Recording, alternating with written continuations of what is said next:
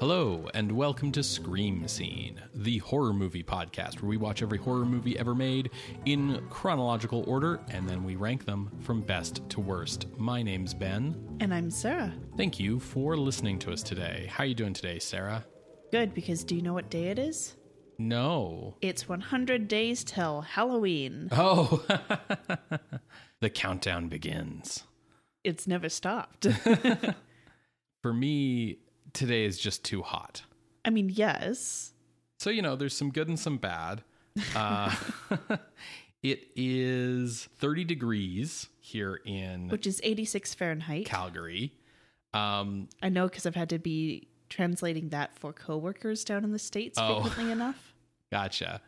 And yeah, that's just too hot for Calgary. We had a Barbenheimer weekend, except that... I did Barbie. And I did Oppenheimer. I went with a friend of ours, Kyle, who is half of the podcast Kyle and Dave versus the Machine. Over there, they rank movies out of 5. So after Kyle and I had a good discussion about the movie, not recorded, just hanging out, he's like, I think I would give it a 4 out of 5. And I was like, okay, I think a 3 out of 5. If it was out of 10, I would probably give it a 7 out of 10. It was fun, but I have issues with it, but it's fine. I really enjoyed Oppenheimer. I want to go see it again. I thought it's one of Christopher Nolan's better movies. I'm a fan of his, to be fair, but yeah, I really enjoyed it. I do want to note that the split of who went to go see which movie wasn't a weird gendered thing. It was an accident of scheduling where we kind of wanted to see both movies, but things ended up being that one of us saw one and one saw the other. Yeah. Out of 5, what would you give Oppenheimer? Out of 5, can I give half stars? Yeah. Okay, then it's a 4.5. Out of 10? If it was out of 10, it would be a 9 out of 10. Sweet. Yeah. You heard it here, folks. Yeah, I really, really liked it. I don't know if it crosses the finish line to a perfect score kind of movie, but I really, really enjoyed it. And it was really cool to see Christopher Nolan kind of applying his skills to a historical drama that didn't have thriller stuff going on. I think it would be very interesting to do a double feature of Terrence Malick's Tree of Life and Greta Gerwig's Barbie. I also think it would be very interesting to do a double feature of Terrence Malick's Tree of Life and Christopher Nolan's Oppenheimer. Well, there you go. Triple feature? Sure.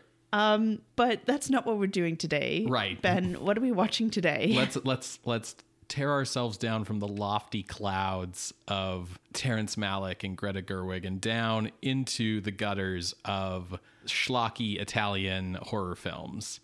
So today we are watching L'AMANTE del Vampiro from 1960. That translates into The Vampire's Lover, but the film was released in the United States under the English title The Vampire and the Ballerina, much less salacious. But much more storybookish. True. So this film comes to us out of Italy, and its production was inspired by the success of Hammer's Dracula.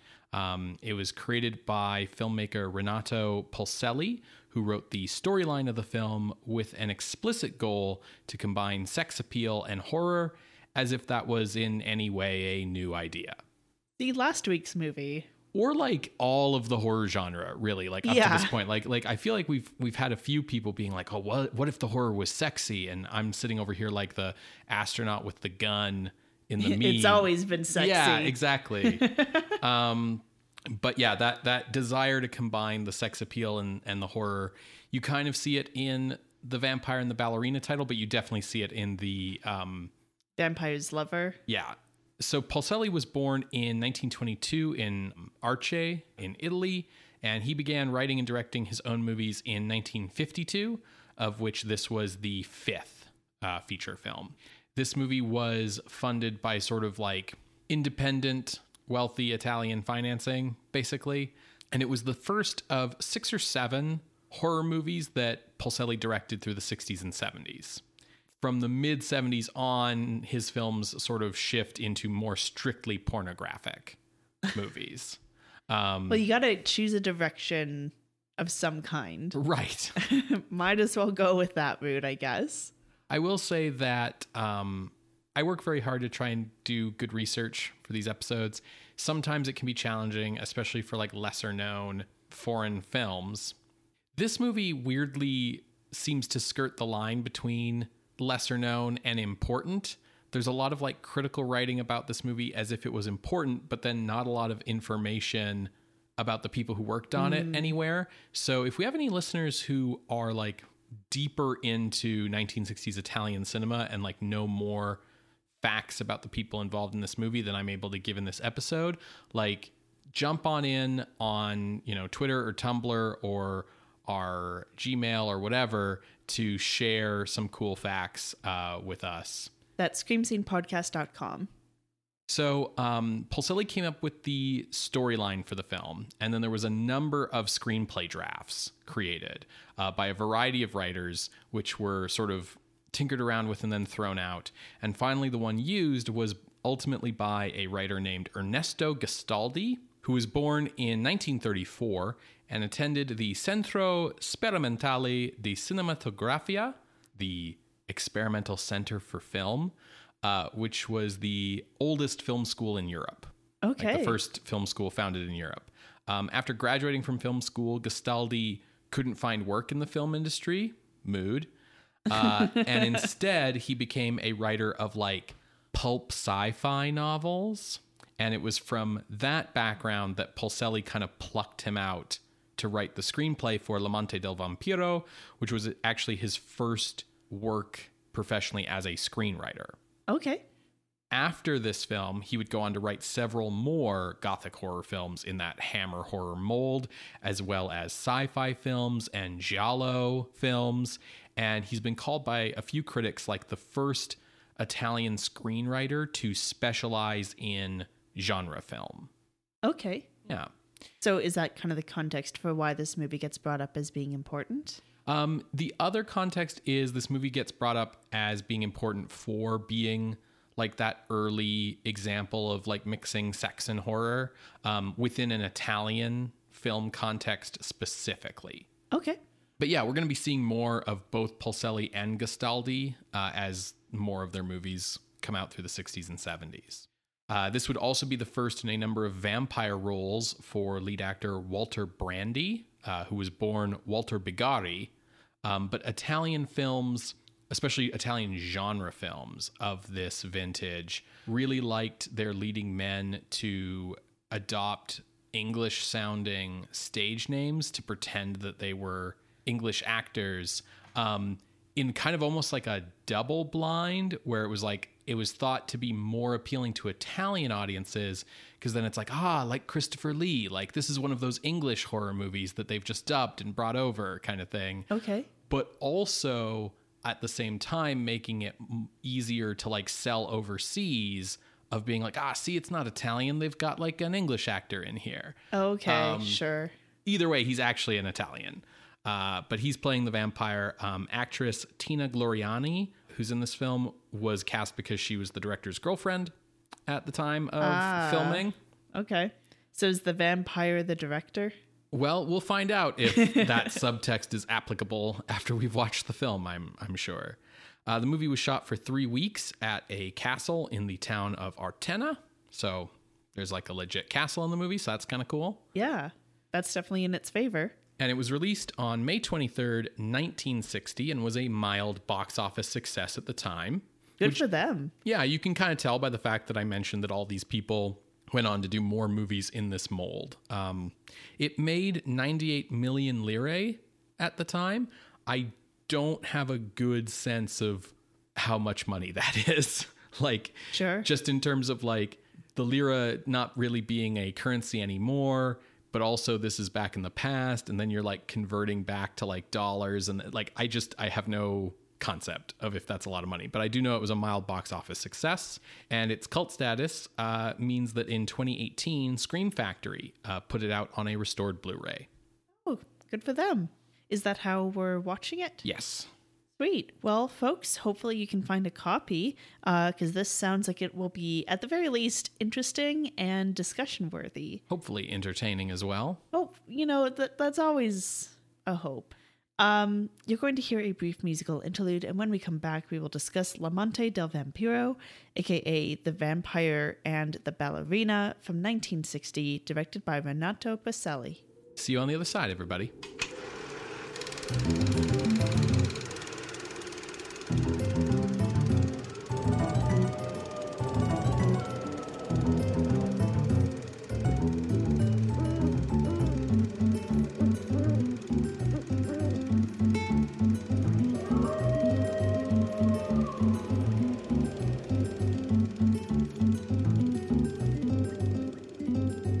Welcome back to Scream Scene. We just finished watching L'Amante del Vampiro, aka The Vampire and the Ballerina, from 1960, directed by Renato Polselli.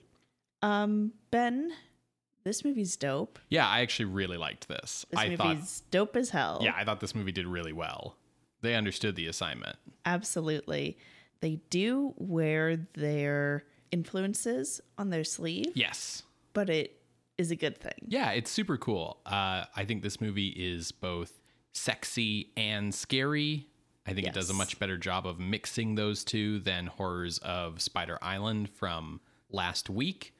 But I also think the gothic horror vampire milieu kind of serves as a much more natural bridge between sexy and scary than the like irradiated man spider thing. Yes.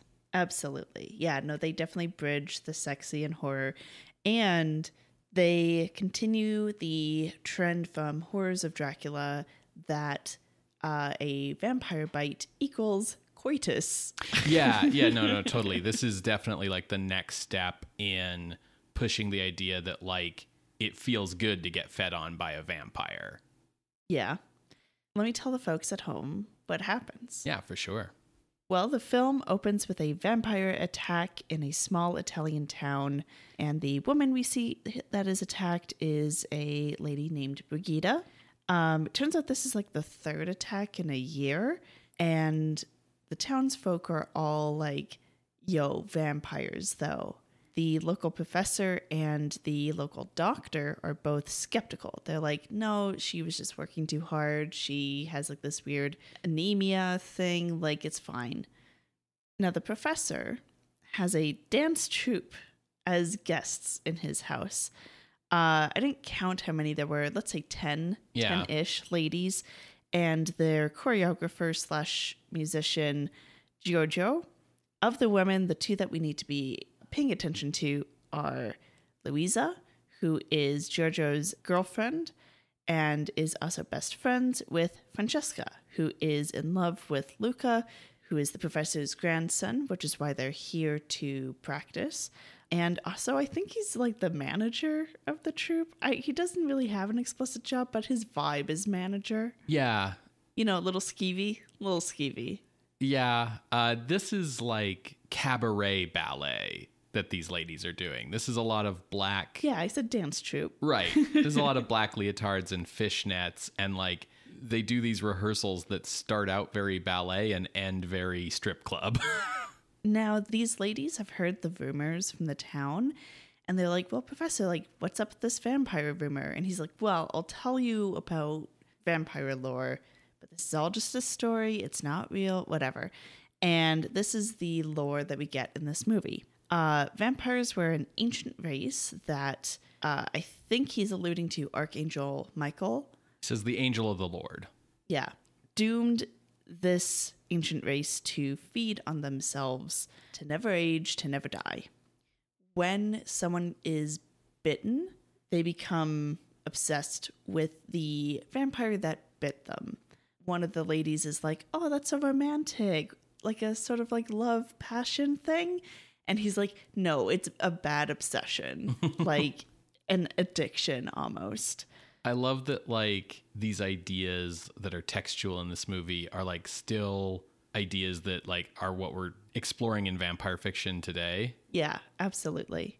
Now, the sun can kill them. You can also kill them by staking them, and they are repelled by crosses. Yeah, it's pretty standard vampire lore, especially like accumulated Hollywood vampire lore. I think they say that if you're killed by a vampire, you rise up to become a vampire. That's in there too. Yeah. They do have a thing about full moons, and like they only really attack on the full moon. But from this point forward, the movie doesn't really hold on to that. So, it's flavor. Yeah.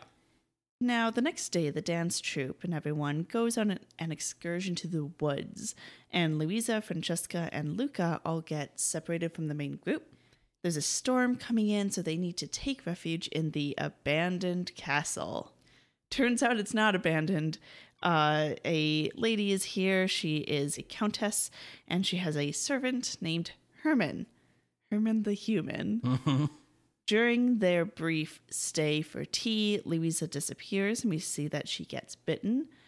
She returns to Francesca and Luca and is clearly, charmed. The Countess also discreetly asks Luca to return that night. She needs him. The Countess dresses like it's 400 years ago and looks exactly like a painting that she keeps in the dining room. Also looks exactly like Anna Kendrick's. Really? Yeah? Yeah. Okay. Maybe a little taller and maybe black hair instead of brown. As Francesca, Luca, and Luisa are heading back from the mansion, we see that the monstrous kind of vampire who had attacked Luisa heads up to the cemetery because Brigida, who was attacked in the opening, she's a vampire now. He arrives and she's out of her coffin and she's already turned and she's like, I need to eat. What took you so long? I'm ready to be your bride. This is going to be great because I'm in love and obsessed with you. And he's like, that's right, girl. Yeah, you look great. Now lay back down in that coffin and you're going to be my bride. Just kidding. Stakes her, which seems to come out of nowhere. And the way he stakes her, he declares there can be only one. Mm-hmm. Our intrepid heroes make it back to their villa, and Luisa goes to bed and then gets the vampire visitor at her window. This is more of a sexy bite for her rather than an assaulty bite. Yeah, she's ready in lingerie. Yeah, she sort of gets herself revved up before the vampire arrives, Yeah. As he drinks from Luisa, we see that the monster sort of de-ages a little bit. Luca heads back to the castle and he's like, hey, Countess, yeah, we're going to get frisky. And she's like, yeah, but actually, here's my whole backstory. I'm a prisoner here. And Herman, my servant, only pretends to be my servant. He is actually the person who's keeping me prisoner.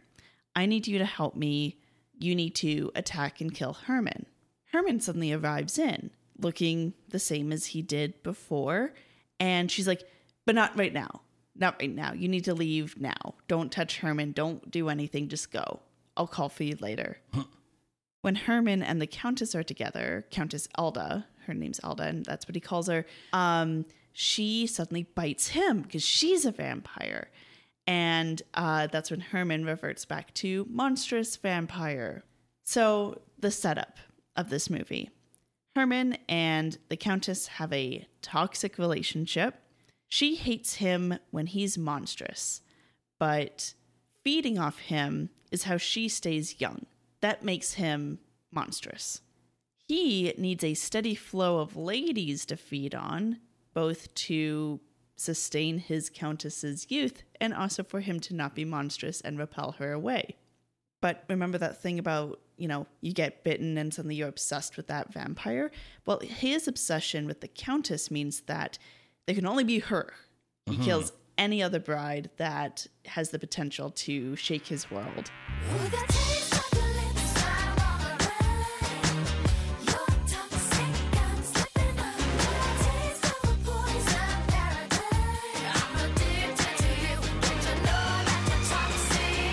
I think this is the first time we've ever seen something like vampires feeding on each other. Yeah. It's this really interesting, cyclical thing where, you can draw out, a chart of, how the relationships work. You know what I mean? So Louisa's under his spell, under Herman's spell. She hasn't turned, she's just charmed. And she gets used to basically draw Francesca out. Because he's like, great, another lady to sustain my lady. Mm-hmm. But you see, Francesca's a good little Italian lady who wears a cross. Mm-hmm. So he gets repelled and that attack doesn't work.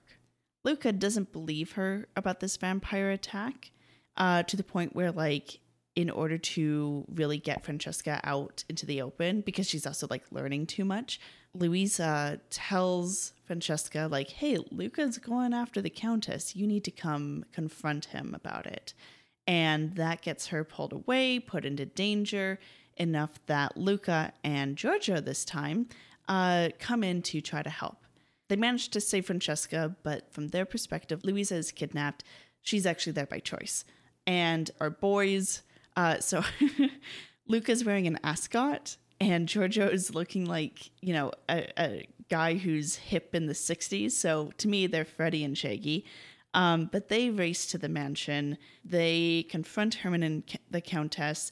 They do the make a cross with two separate items kind of thing. Yeah, from Horror of Dracula. Yeah. And push them to the roof where the sun is rising and the two burn up. Of course, there's pleading from the Countess of like, Luca, no, you're supposed to help me. Like, I'm just a damsel in distress. And Herman being like, don't listen to her. Her touch is toxic. She's the worst, but I love her for it. And they deserve each other and burn up / sort of melt. Yeah, they kind of like desiccate. Yeah. And that's the end. Louisa is dead. Louisa is found dead before this. So you can tell there's a lot going on in this movie by the way that Sarah had to like kind of keep being like, oh, and this thing. I mean, hopefully none of that comes through in the edit, you know?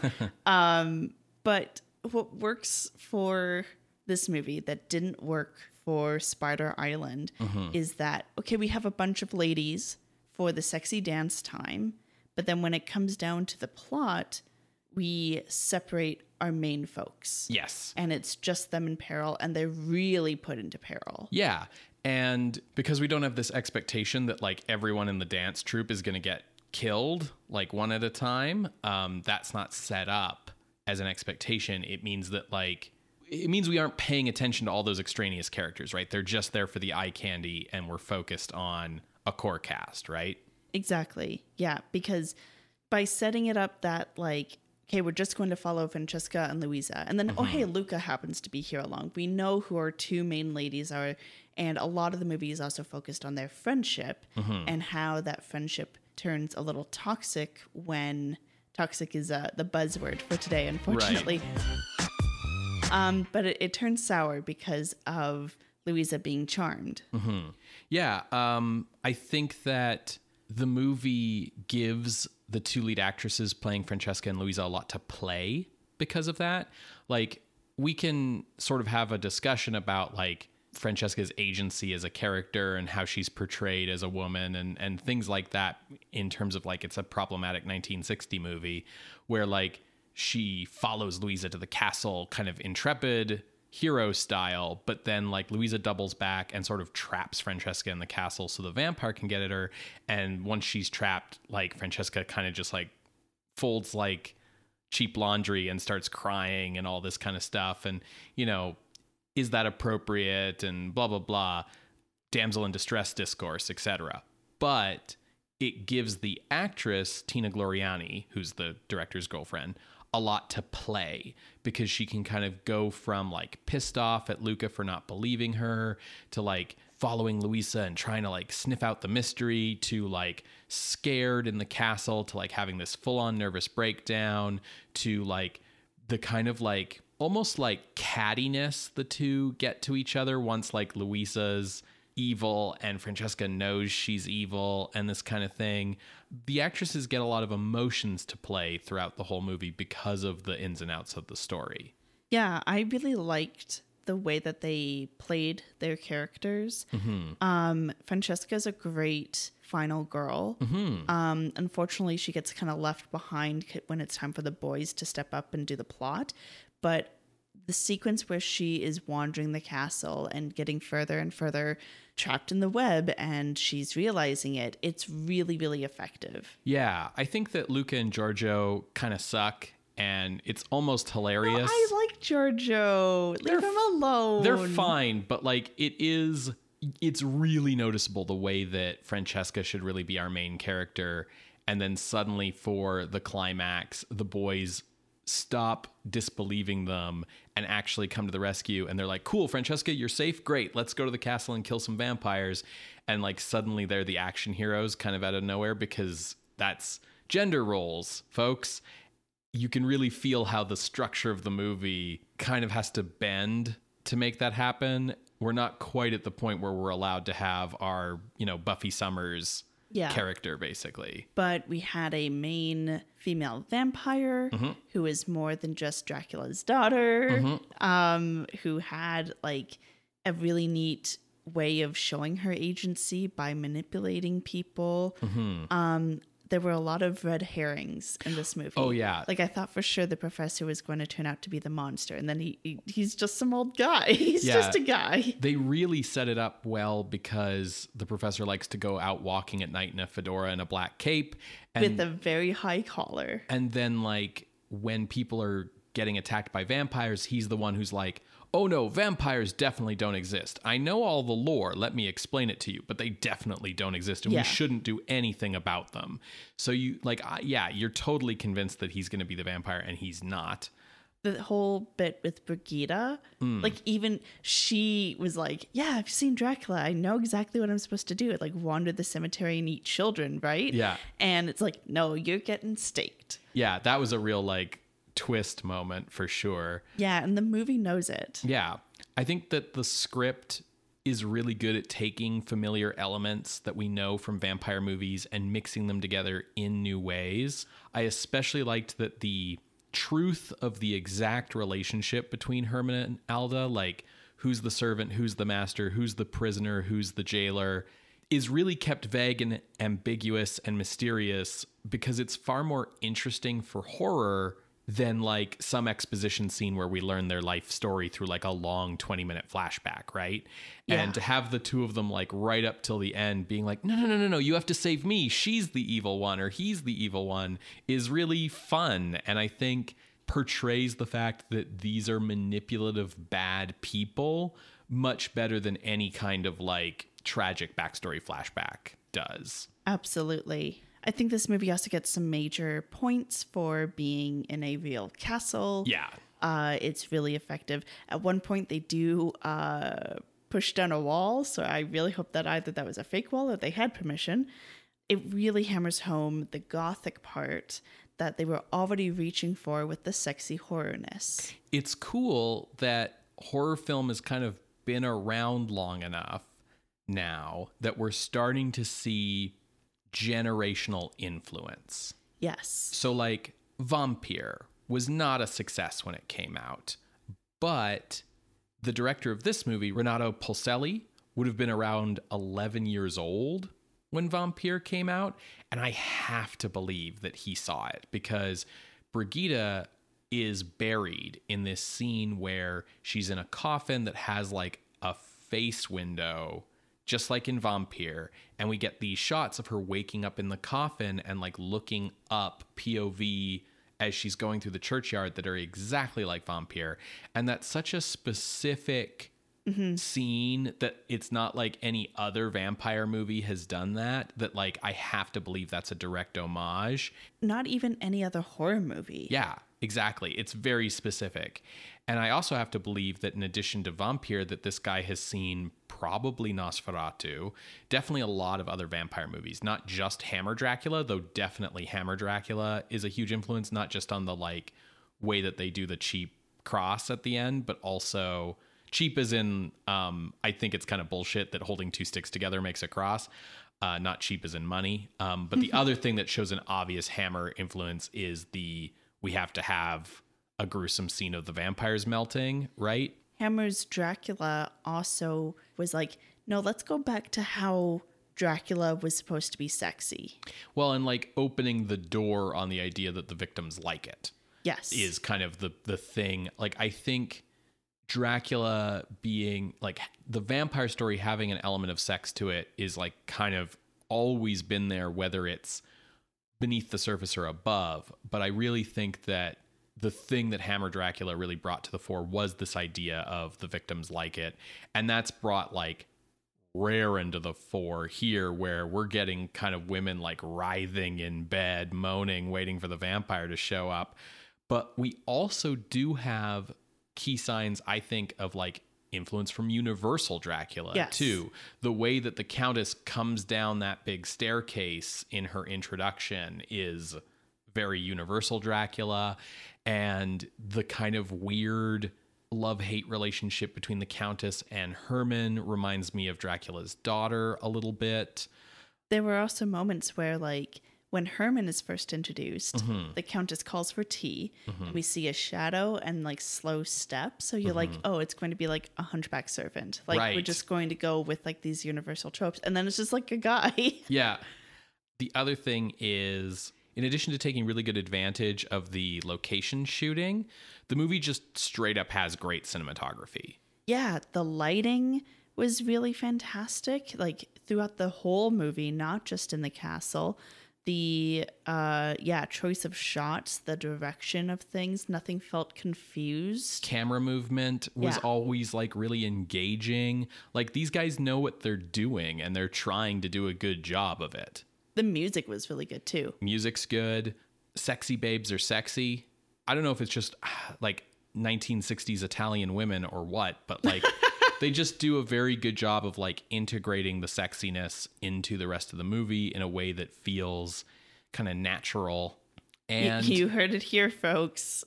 Italians are better at sex appeal than Germans. There's really only one downside to this movie. Is it the makeup? Yes. Yeah, the makeup is okay. Like you can kind of see and get what they're going for. But their execution didn't really work for me. They're trying to do the like, when the vampire needs blood, they look old and decrepit. And when they've fed, they look young and vigorous, which is an idea right from Stoker's Dracula novel that hasn't really made it into the mainline like English Dracula movies. We've seen it in like, I think some of the more foreign vampire films have used it. But here they go with this like full face mask. Yeah, it seems like a rubber mask. Yeah, and it's kind of got like a shine to it in the light that makes it look wet. And the guy can't really speak. Yeah, or emote through it. He's got like a weird flat Frankenstein head too with this bad like wig. It doesn't look good. The bony hands are a little bit better. And then in addition to like the old decrepit vampire masks not looking great, the fangs for the teeth are really fake, like really, really like Halloween store vampire teeth fake. So those kind of bring the movie down, even while the rest of it is really, really good. Yeah, I was pleasantly surprised because when you hear a title like The Vampire and the Ballerina, it's like, what am I going to get? The original title, as per usual, fits a lot better, especially because it's like, is the lover Herman? Is the lover the Countess? Like, yeah, I think it works really well. And I think this whole movie works fairly well. It sets up tension really well. Yeah.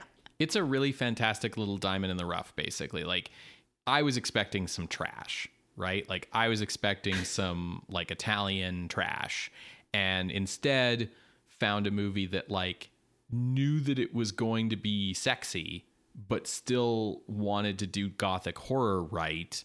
And like, just, you know, did it good. Just did it good. Well, I mean, to be fair, we're coming out of the German Spider Island. Haven't really seen a lot of horror from Germany. Yeah, that was like the second one from West Germany. They've been through some things. They're out of practice. They're out of practice. Italy, you know, this has been like the fifth maybe since... I think third or fourth. Yeah. Since World War II. They have a bit more practice with what they're trying to achieve. I think the thing here is that in trying to do sex and horror together. Spider Island tried to approach it through the 1950s radioactive monster sci-fi lens. And even like that earlier West German film, The Naked Woman and the Satan, had, it was a mad scientist movie, but it had a lot of Gothic in it. Yeah. With like the big mansion and the immortal guy who's obsessed with the woman and so on. And that's the thing that this movie does right, is I think that Gothic horror melds into sexy a lot easier than monster radioactive sci-fi horror, because Gothic horror has that connection to Gothic literature, which also has a connection to Gothic romance. And so those elements all come together a lot easier and play a lot nicer. And what's more romantic than a mysterious stranger? Well, and like just the way that visually you can play vampire attacks as a visual allegory for sex, and whether that's in a Assaulty or right. Consensually way. kind of Yeah, way. exactly. Which Or, this movie does both. Yeah, the movie, plays around with ideas of, consensual non-consent and things like that. And that's a thing that vampirism lets storytellers, whether they're being classy or exploitative, play around with a lot easier than like weird, gross spider people, right? Yeah. Like it's just Person. There was one. right. But it's just like, that's not as sexy, I can agree. Spider person, not sexy. Right. Well, let's move on to ranking. For sure. All right. So I've got a pretty small range. Oh, me too. Interesting. Do you want me to go first, or do you want to go first? You can go first. Because of the inspirations from Vampire that I saw here, I wanted to check where that was on the list. I knew that this wasn't going to go on the list near Horror of Dracula, the other biggest influence, because Horror of Dracula is up in the top 10. And as much as this movie was like a pleasant surprise, I don't think it's top 10. Correct. So I looked for Vampire. Vampire's down at 53. And I was looking, immediately above Vampire, and there's a lot of movies that I really feel a lot of affection for: The Blob, The Walking Dead, Phantom of the Opera, Cat and Canary. And beneath Vampire, there's a lot of really strong movies too: Seventh Victim, Uninvited, White Reindeer, Eyes Without a Face, etc. Right? So as much as I really like L'Amante del Vampiro, it's doing what it set out to do really well. It's not exactly reinventing the wheel so much as just showing us a new style. Showing us how to do it in the 60s. Yeah. Right? Showing how you can do it in the 60s. And so I felt like it maybe shouldn't go above some of these films. But below Eyes Without a Face is The Screaming Skull, which is weird and wild and scary, but gothic, but also kind of cheesy. And like, you can tell that it was made with no money at all. And I think ultimately this movie manages to have a lot more polish than Screaming Skull does. So I made that my ceiling, no higher than Eyes Without a Face. And then looking beneath that, we have a lot of other foreign vampire movies. We have the Mexican sort of duology, El Vampiro and El Ataúd del Vampiro, which are crazy movies and very good, super wild, very fun in a different kind of way. Like they almost have like a pulpier energy than this film, which has more of a sultry feel to it. So I wasn't really sure, like between L'Amante del Vampiro and El Vampiro, like what was better. But I knew I was kind of in the range. And then a little bit beneath that, we get to How to Make a Monster at 64. And I thought this was definitely better than How to Make a Monster. So that's my range, 58 to 64. Well, Ben, that's my range too. Really? Like spot on exactly? Pretty much. Wow. I also was drawn to where Vampire was. And then I also kind of stopped around The Screaming Skull because of its similarities. And I knew it wasn't going to go above Eyes Without a Face. That movie is just too influential as well for future movies. So 58 was my ceiling. And I made my floor House of Wax instead. Because House of Wax likes to take detours of ping pongs in your face, whereas this movie is like, its detours are dancing ladies in your face. Yes. You have a preference? I have a preference between a ping pong ball and ladies. For me, as much as I see what you're saying about Screaming Skull, The Flesh and the Fiends are right below that. Like I had 58 as my ceiling, but it was also like, it was in the sense of like, it could. Yeah. But Bore Kaibyo Yashiki is really good. That's the cat ghost. The Kaibyo spirit is like this old lady playing a cat ghost, wrecking shit. It's in color. Like, there's a lot going on in it. Creatures of the Night. Have we mentioned that we're cat sitting for the next 2 weeks?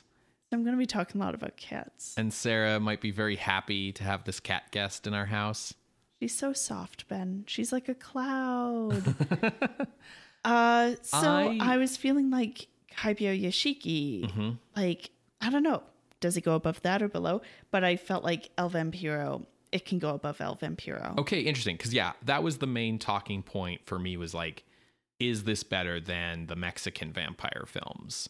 I think yes, because those movies are interesting because they are updating Dracula for a Mexican context. We talk a lot about in those episodes how that was explicitly their purpose, to make Mexican horror. Right. Whereas L'Amante del Vampiro is making 1960s horror. Right. Yeah, that's fair.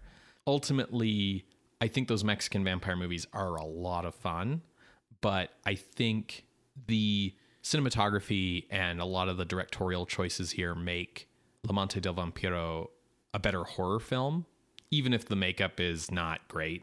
I'm inclined to go above Ghost Cat Mansion because as much fun as Ghost Cat Mansion is, it's got that like kind of complicated flashback structure, and it has this like, it has a high that movie hits sort of in the middle that it doesn't really get back to, in my opinion.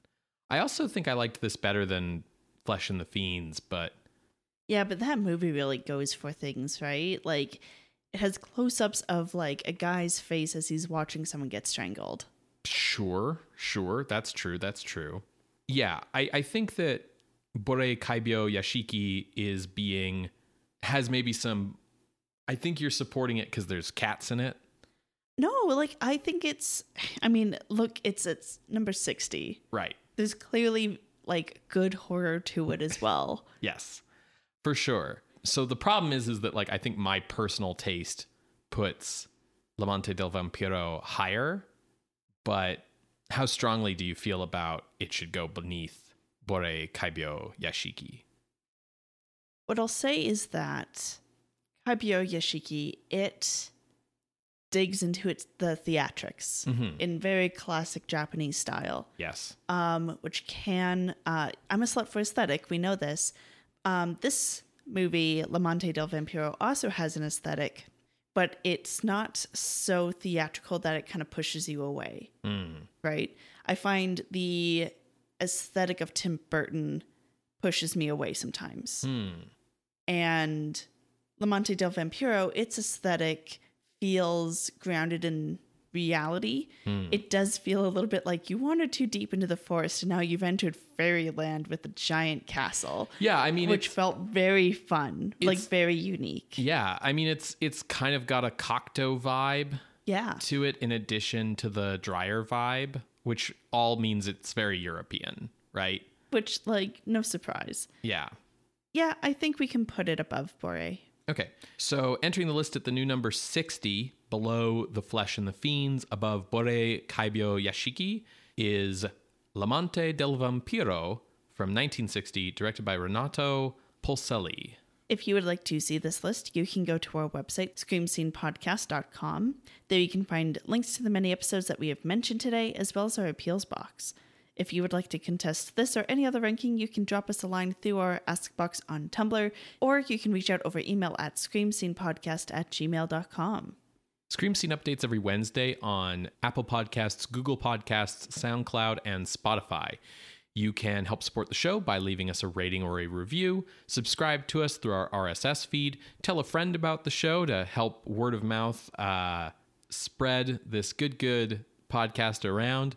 Or if you really like what we do, consider heading on over to our Patreon at patreon.com/Scream Scene Podcast, where you can become a patron of the night for as little as $1 a month. Patrons at the $1 level get thanked on the show. At $5, you get access to weekly bonus audio.